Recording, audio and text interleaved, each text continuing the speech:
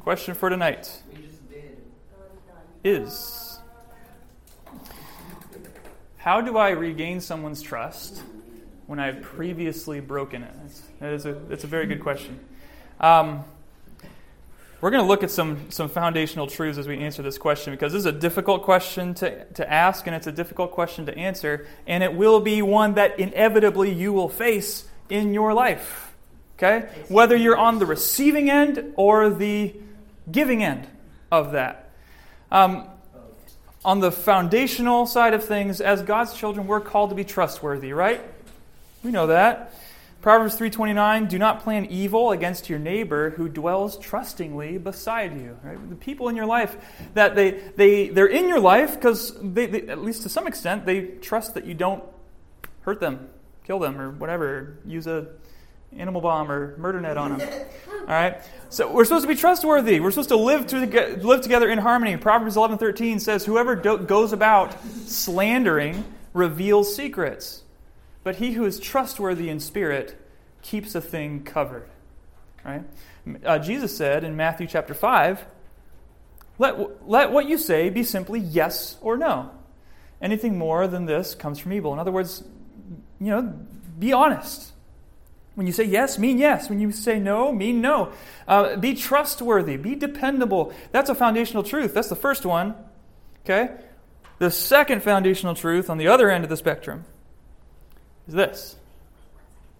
No one is perfectly trustworthy. That shouldn't be a shocker. On cue, everyone with a shocked sound. I love it. And that's why Psalm 118:8 says, it's better to take refuge in the Lord than to trust in man. The only trustworthy one who's perfectly trustworthy is God. While we as people can be generally trustworthy, we all know that no one's perfectly that way. That we break trust in one way or another, to some degree or another, at some point in our lives. And when you combine these two truths together, that we're called to be trustworthy, we live around other people and we're called to be trustworthy, and no one's perfectly that way, what do you get? You get messy relationships. Not trustworthy person. We're called to be trustworthy, but we're sinners, right? So there inevitably be times when trust is broken. And the question we're asking tonight is this. At that point when trust is broken, is it too late? Have you ruined that relationship forever? And the beautiful answer is no, not necessarily. It's possible to regain trust when you've broken it. The beautiful thing about the gospel is that it gives hope for those who have failed. Right? The gospel doesn't call for perfection, it calls for repentance. And if you have broken someone's trust, there is a path forward for us. And it's God's grace that's available for you to go down that path. Have you ever heard of trust described in terms of a bank account before? Nope. Yes, never. Anyone ever heard that? No. Depositing trust, withdrawing trust, building a trust bank account. It's a fairly common illustration to describe trust. In a relationship, trust is built over time with consistency and care. And building trust is like depositing money in an account, and breaking trust is like withdrawing money. So here we have Alberta's First National Bank of Trust. I said Alberta because we have an Alberta now. All right? Okay? So Alberta's there, and along comes... one second. Where's Alberta? Don't worry, he's coming. There he is. All right. There's Alberto. All right? He wants to strike up a friendship with Alberta. All right? So if you want to build trust with somebody, right, then character and consistency in that character over time builds trust, right? You prove yourself to be honest, dependable, you care for that person, and over time, right, as you build trust, it's like putting money in the bank. You're putting trust in the bank, right? Blah, blah, blah, blah, blah. All right? So Alberto is being a really good guy. He's being really trustworthy, and now he's built up a lot of trust with Alberta, okay? Now, let's say that Alberto is selfish or forgets something he shouldn't, or goes behind Alberta's back and gossips and slanders about her. What happens then, right? Well, it's kind of like you lose some trust. You make a withdrawal out of that. But if it's something small, but you've built a lot of trust, right? You have a really strong relationship. If something small comes along to break that trust, right? If it's not that big of a thing, since you've built so much trust, the relationship isn't broken, right? It's easier to overlook that. Does that make sense? Like if you have a really close friend and maybe they do something that's selfish, because you're so close and you have great trust built between you two, it's tougher to completely empty out that bank account, right? Unless maybe even if it's a close friend, if it's a really bad offense, if it's something just horrible, and you just wipe out all the trust that you've built up. Is that possible? That's definitely possible. Right, you could have a friendship, a relationship that lasts years and years and years and years and years, and then one action, serious enough, breaks all that. They say that it's much easier to break trust than it is to build it. It's much quicker to break trust than it is to build it. Okay, and this is a common illustration when it comes to trust. And sometimes if you break that trust, then that person might come a little distrusting, right? All right. And maybe she won't allow you to make any more trust deposits, right? She's not going to allow you to try to build trust anymore because she doesn't trust you anymore. And so she closes off that relationship. She says, "Bye, Alberto. I'm done with you. I don't want you in my life anymore." I know. Don't worry, guys. There's still hope for Alberto. That's what we're learning about tonight. All right? Because we're humans, we fail. We say dumb things sometimes. We act selfishly sometimes. We don't treat others the way we would be treated. Trust is broken and relationships are hurt. And then what? What do we do then? Right? So if you're thinking tonight, man, yeah, there's a relationship that if I'm honest, I am in the wrong. I've broken trust. And what was once a great friendship or a relationship or maybe a family relationship is now just fractured. There's no trust there anymore. What do I do? The Bible has answers for that. And I'm just going to look at 4 points, 4 steps to take if this has happened. And the first and probably the most important part, if you've broken trust with somebody, maybe because of selfishness or sin on your part, the most important thing you can do is humbly confess your failure. It's most important, probably the most difficult. You know, repentance just doesn't happen just once or twice in the Christian life, like you just repent at salvation and then you're done. The Christian life is actually a life of repentance. Repentance is our way of life. Step 1 in seeking to restore a relationship is to humbly confess. Matthew 5, verse 23 to 24. So if you're offering your gift at the altar, and there remember that your brother has something against you, okay? So there's trust broken there. There's something between the two of you. What do? You're worshiping. You leave your gift there, and you go, and you be reconciled to your brother. And then you come and offer your gift. Jesus is saying reconciliation and repentance is of utmost importance. Even taking precedence, like okay, you're worshiping God, and God says, okay, if there's repentance or reconciliation that needs to take place, stop what you're doing. You can come back to me later. You can worship me later. Go and reconcile, and then we'll talk. James 5:16. Therefore, confess your sins to one another and pray for one another that you may be healed. The prayer of a righteous person has great power in its working. So if you've broken someone's trust, that means there's something that you need to confess to them. But do you know what we do instead of confession? You know what we think is the solution? Like when I've broken someone's trust, and I'm thinking, okay, how do I mend this? How do I build this trust back up? Usually confession is not the first thing. There's something else on my mind that I think is step 1. You know what that is? It's your fault. What's that? It's your fault. It's your fault? Okay, shifting the blame, yeah? Any other thought? What do we normally do if there's trust broken and we're trying to fix things? What do? Usually we try to explain why we did it. Yes. Instead of confessing, we prefer explaining, right? Now we know I've done something wrong. I've broken trust, but if I can just explain things, then they'll just be all better. And they should be fine after that, right? If only I can explain what I really meant. if they would only understand what I was going through in the moment. Yeah, I said hateful words. Yeah, I slandered my friend behind their back. But man, I was just going through a tough time. And if I just explain that I was going through a tough time, then they'll just ignore the fact that I sinned against them and we'll be all good, right? Or if they just understand that it's my own forgetfulness. I forget things a lot, right? Man, I just forget. Yeah, I just forgot. And we seek to explain and explain and explain instead of just humbly confessing. Just going to that person and saying, I was wrong.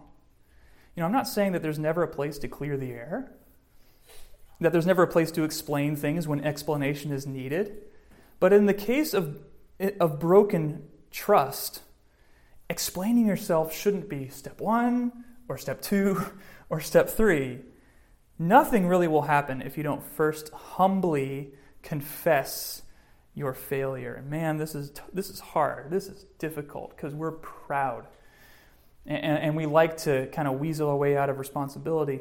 But if we look to what Christ calls us to be humble, to live graciously with others, and to reject pride in our lives, then we need to take this seriously. I want to look at these two words, humbly confess. And let's break this down. What does this mean to humbly confess, okay? First, let's look at that word humbly.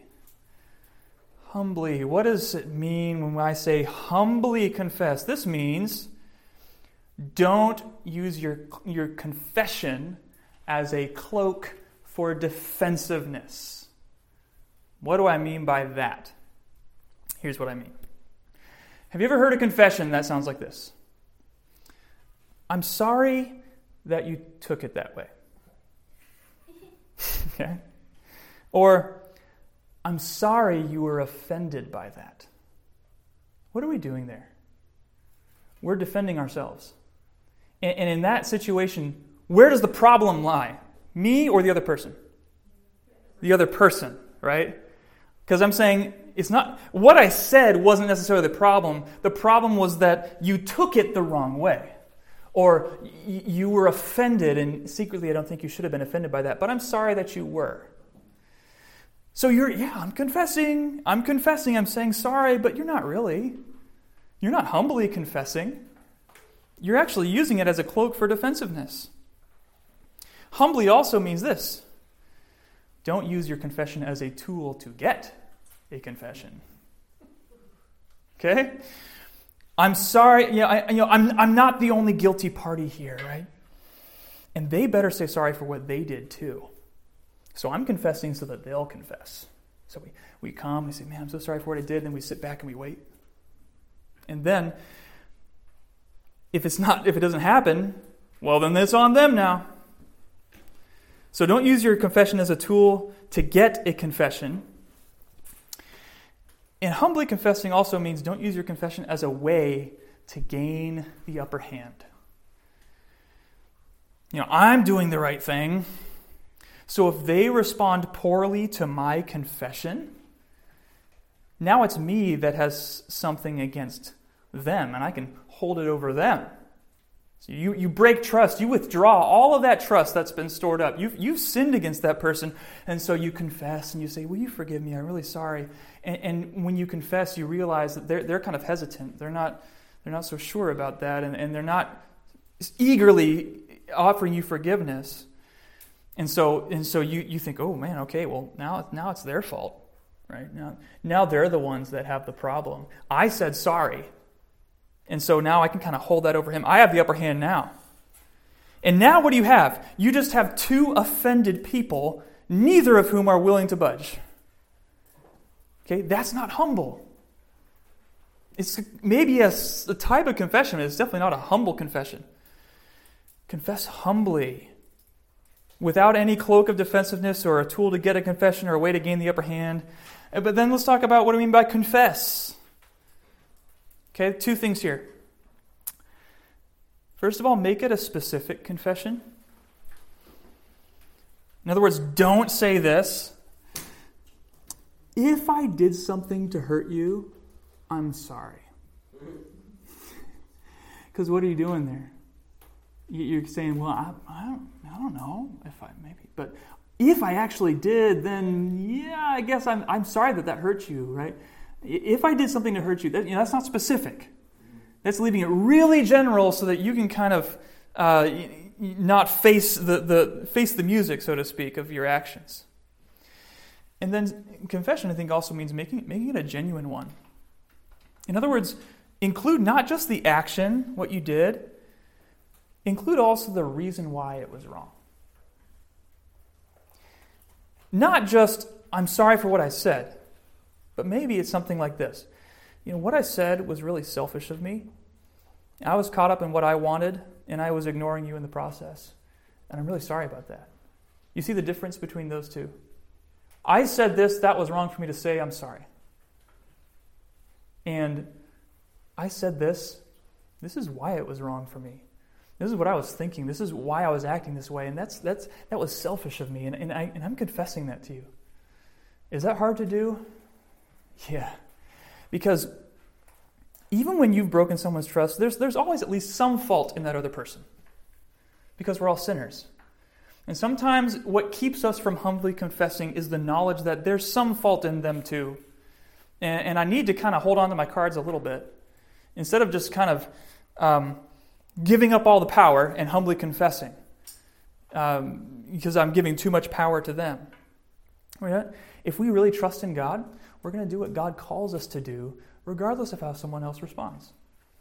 And so humbly confess. Have you broken someone's trust? Then you have some confessing to do. Don't explain. Don't defend yourself. Don't shift the blame to them.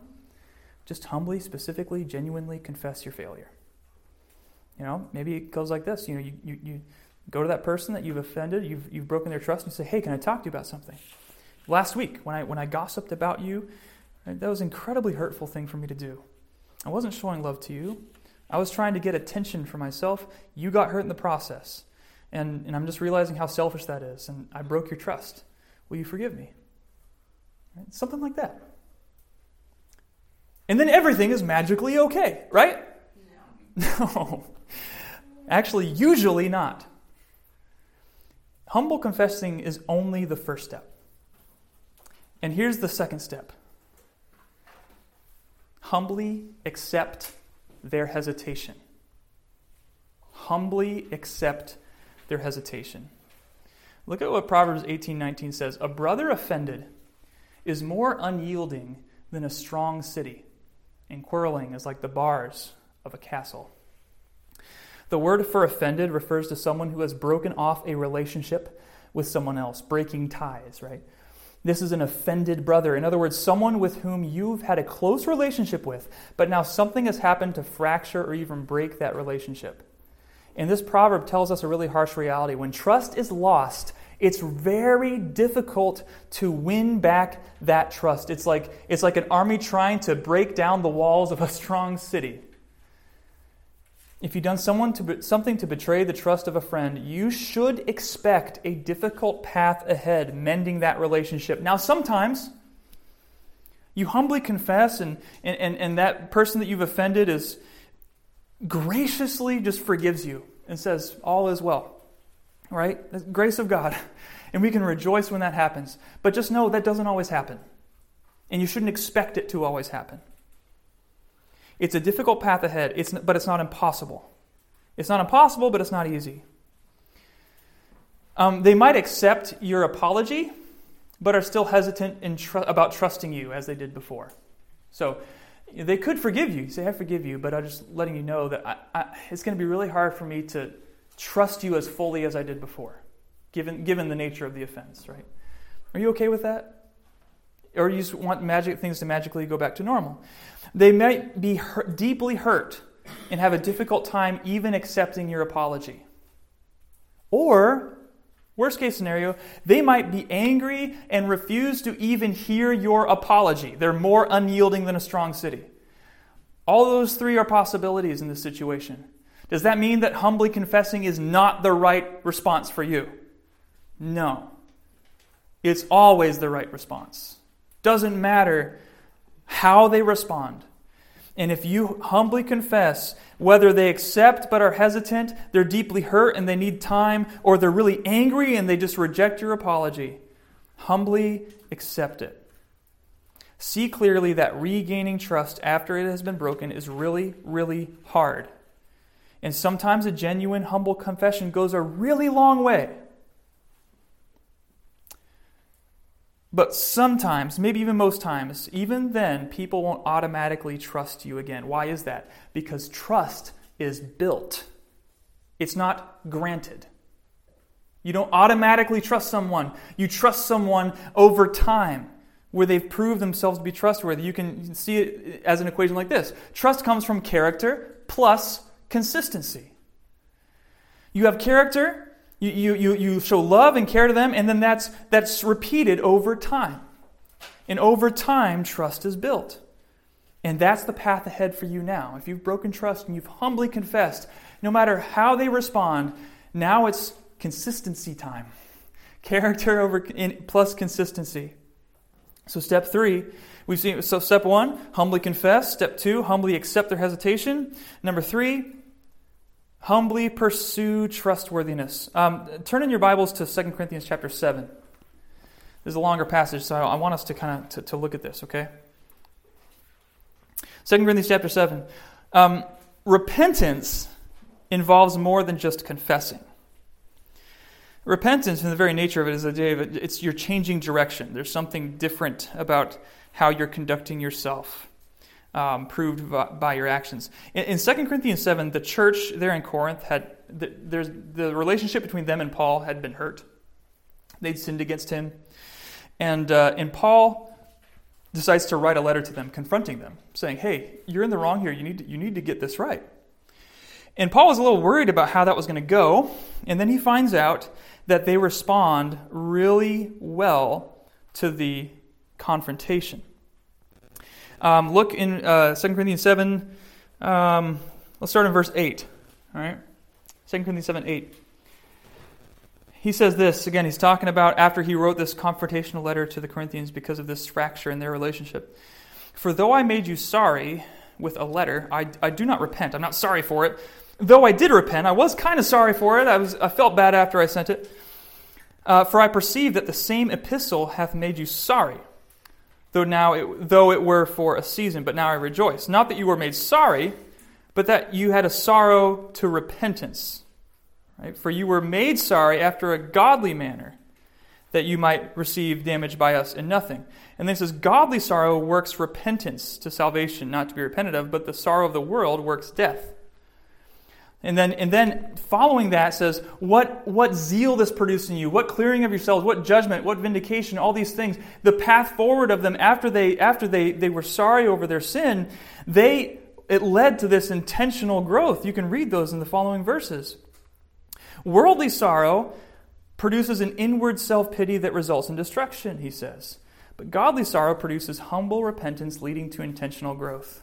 And then look down in verse 11. So he's seen this evidence as they are humbly pursuing trustworthiness, humbly pursuing godly sorrow and repentance.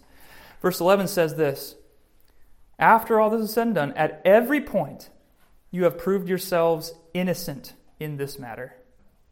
In other words, Paul looked at their genuine repentance and the fruit it produced, and he said, "As far as I'm concerned, you're good. You've changed."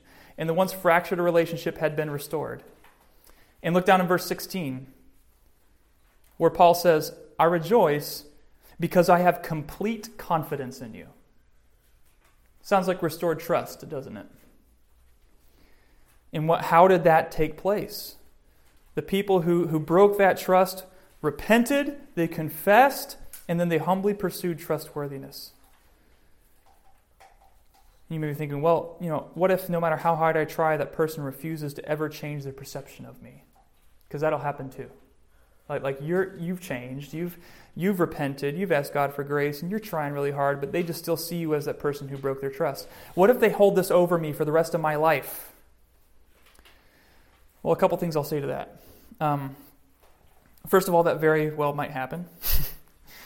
It's possible. Relationships are a two-way street.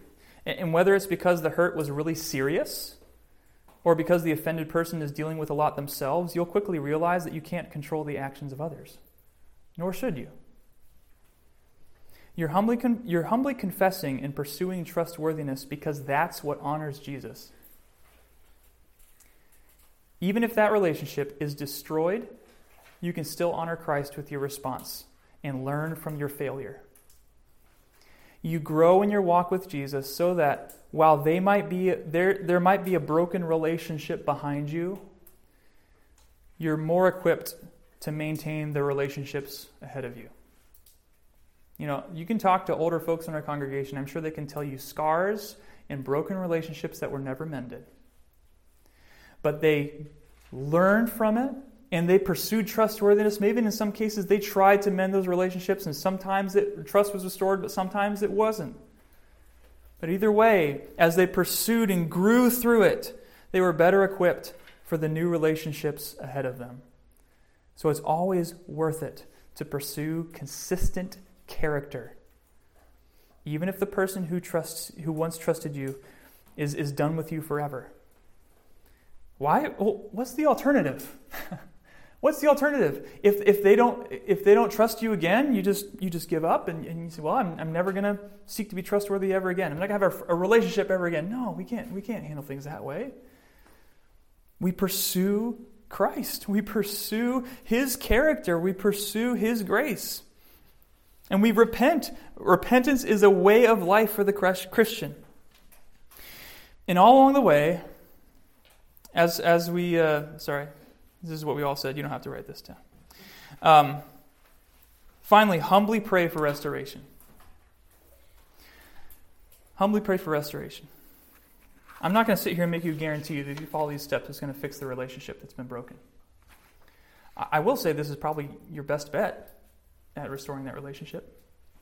Your best chance. And while you're doing it, you can humbly pray for that relationship to be mended. I want to look at the story, the relationship of Paul and a guy named Mark in the Bible, a young guy in ministry. You know Paul, right? He went on missionary journeys and all this stuff. We read a story in Acts chapter 15 of Paul and Barnabas going on a missionary journey, and then Barnabas wants to bring a guy named Mark along with him.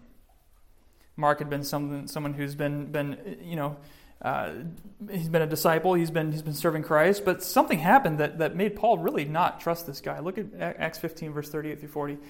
But Paul thought it best not to take with them one who had withdrawn from them in Pamphylia. He's talking about Mark there, and had not gone with them to the work. And there arose a sharp disagreement, so that they separated from each other. And Barnabas took Mark with him and sailed away to Cyprus, but Paul chose Silas and departed. So it sounds like something happened in Pamphylia where Mark broke trust with Paul and said, no, I'm not going, I'm withdrawing, I'm going back. And Paul saw that, and you're like, you know what, I don't trust that guy anymore. I really don't trust him to bring along with me. I need a reliable partner in the ministry. I need someone I can count on to go forward in this missionary journey. I'm not taking Mark.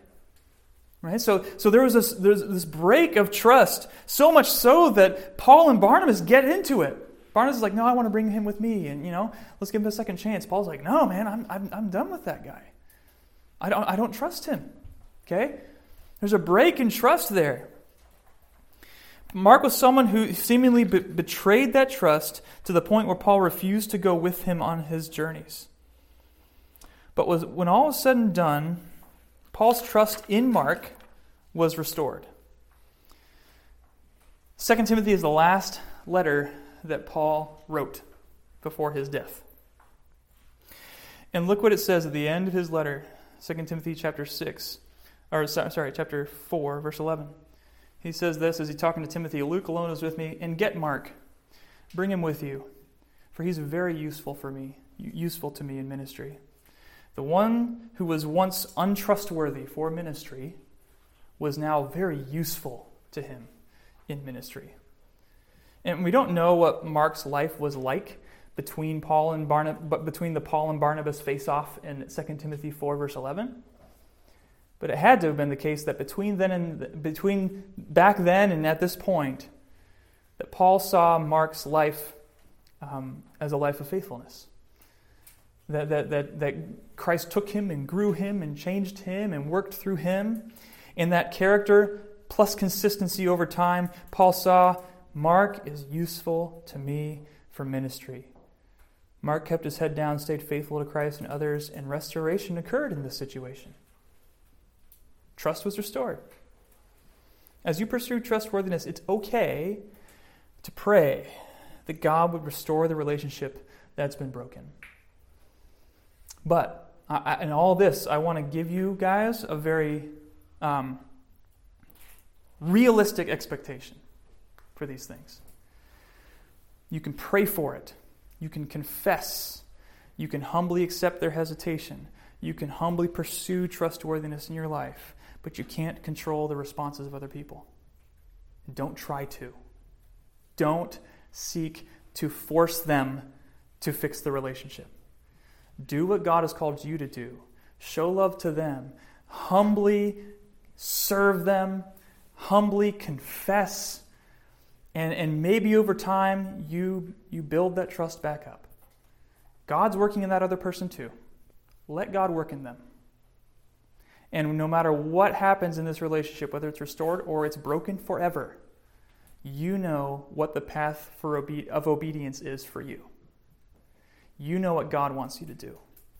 And God allows all things into your life for your good and His glory.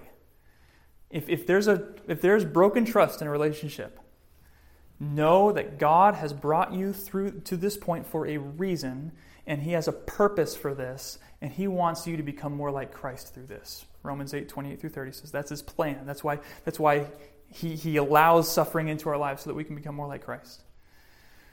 So keep that your focus. Humbly confess, humbly accept, humbly pursue, and humbly pray. And leave the rest up to God.